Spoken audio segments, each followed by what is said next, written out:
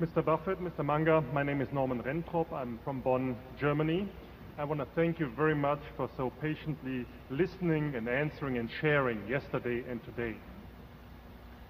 And I'm a shareholder since 1992, and this is my first meeting. I came here being inspired by Robert Miles' book, 101 Reasons to Own Berkshire Hathaway. And I was very careful listening to you, the reasons how you pick good people, that it's love for the business and not so much love for the money. And I'd like to hear a little bit more on your philosophies now that Berkshire Hathaway is more and more buying companies, on this, how you make sure that it's true love and how you pick people.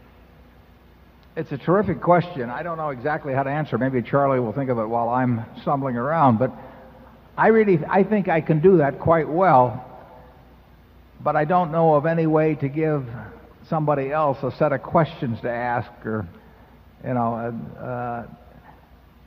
don't know how to tell someone else how to select managers using those criteria. Do they love the business or do they love the money? It's very, very important. I mean, it's crucial because we see it all the time. I mean, you've got people around who love the money, and you see them in public companies and doing things that we wouldn't want to have associated with us. And on the other hand, if they love the business, and I'll tell an owner this. I will say to them, "You built this business lovingly for 50 years, and maybe your parents before you, maybe even your grandparents. One of these businesses we're buying is fourth generation." And the clincher, in fact, I used it with Jack Ringwald back in 1967. I said to Jack, who would build it over a long period of time, "Do you want to sell this? You want to dispose of this, your creation, your painting, or do you want some 26-year-old trust officer to do it the day after you die?" And the thought of who was going to handle this masterpiece, which he'd created himself, was important to him. And I tell him, if they want to put it in our museum, we will make sure, A, it doesn't get resold, that it gets the proper respect, and that you can keep painting it. We won't come in and tell you to use reds instead of yellows or anything like that. So even though it's a masterpiece now, you can keep adding to it. So we like to think that we're the Metropolitan Museum of businesses, and that we can get really outstanding creations to reside in our museum, but we've got to deliver the kind of museum to these painters of businesses, in effect, that we would want if we were doing the same sort of thing. To some people, that doesn't mean a damn thing. I mean, all they want to do is auction their business, and they probably cheat on their figures a little in the last year or two before they sell it to dress it up, and they do all kinds of things. And they employ some investment banker who pretends that he's getting bids from other people to jack it up some more, and all. That's standard procedure for a lot of people. We have no interest in buying in with them at any price because we don't want to be on the other side of the table, for the rest of our lives with somebody that's going to do that. If somebody loves their business, and I love Berkshire, I mean, you create something over a period of time, it means something to you. I mean, some people get it out of how they decorate their home, or some people get it out of, all kinds of different things, their golf game or whatever. But some of us get it out of building a business. And it has to be enormously important what kind of a home it finds. And there comes a time in many situations for estate taxes, or because the kids don't get along, or whatever the hell it may be, why people need to do something with that business, but they don't want it auctioned off, and we have a good home for that.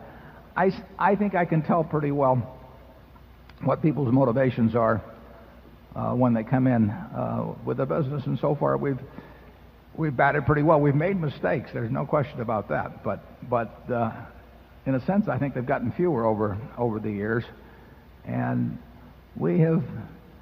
our disappointments with people have been very, very few. We've been wrong about the economics of the business sometimes, but that's our mistake, not theirs. We've seldom been wrong about the people, and I wish I could give you a checklist that you could go down and you could say, well, this guy loves the money, so he's going to be gone in 6 months, and this one loves the business, so as long as I leave him alone to do his job and appreciate what he does, and be fair with him, that he's going to stay around here as long as he can. Charlie, have you got any thoughts on how you separate these people out? I think our culture is very old-fashioned. In other words, I think it's Ben Franklin and Andrew Carnegie, and it's very old-fashioned. And what I think is amazing about Berkshire is how well these very old-fashioned ideas still work. Can you imagine Andrew Carnegie calling in a compensation consultant or an investment banker to tell him whether he should buy another steel mill or... No, we don't get imitated much.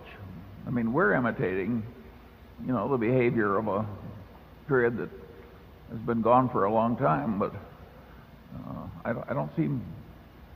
A lot of the businesses we buy are kind of cranky like us and old-fashioned. And I hope we continue it that way. They're sitting out there, Charlie. Yeah.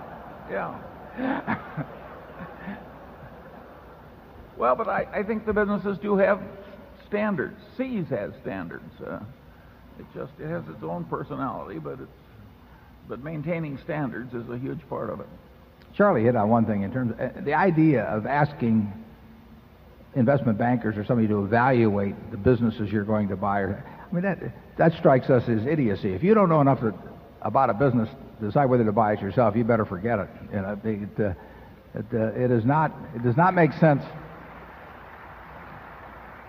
You bring in somebody who's going to get a very large check if you buy it and a very small check if you don't.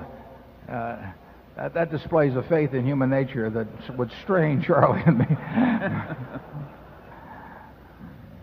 It's a key point what you raise, and frankly, if I think there's anything we're good at, I think we're pretty good at what you're talking about there. It's an important part of capital allocation because we are not in a position to manage the businesses ourselves, and we want management as well as the business, and we've gotten it, and we've gotten it in spades from people that stay on and have done a terrific job for us, and it makes life a lot easier too.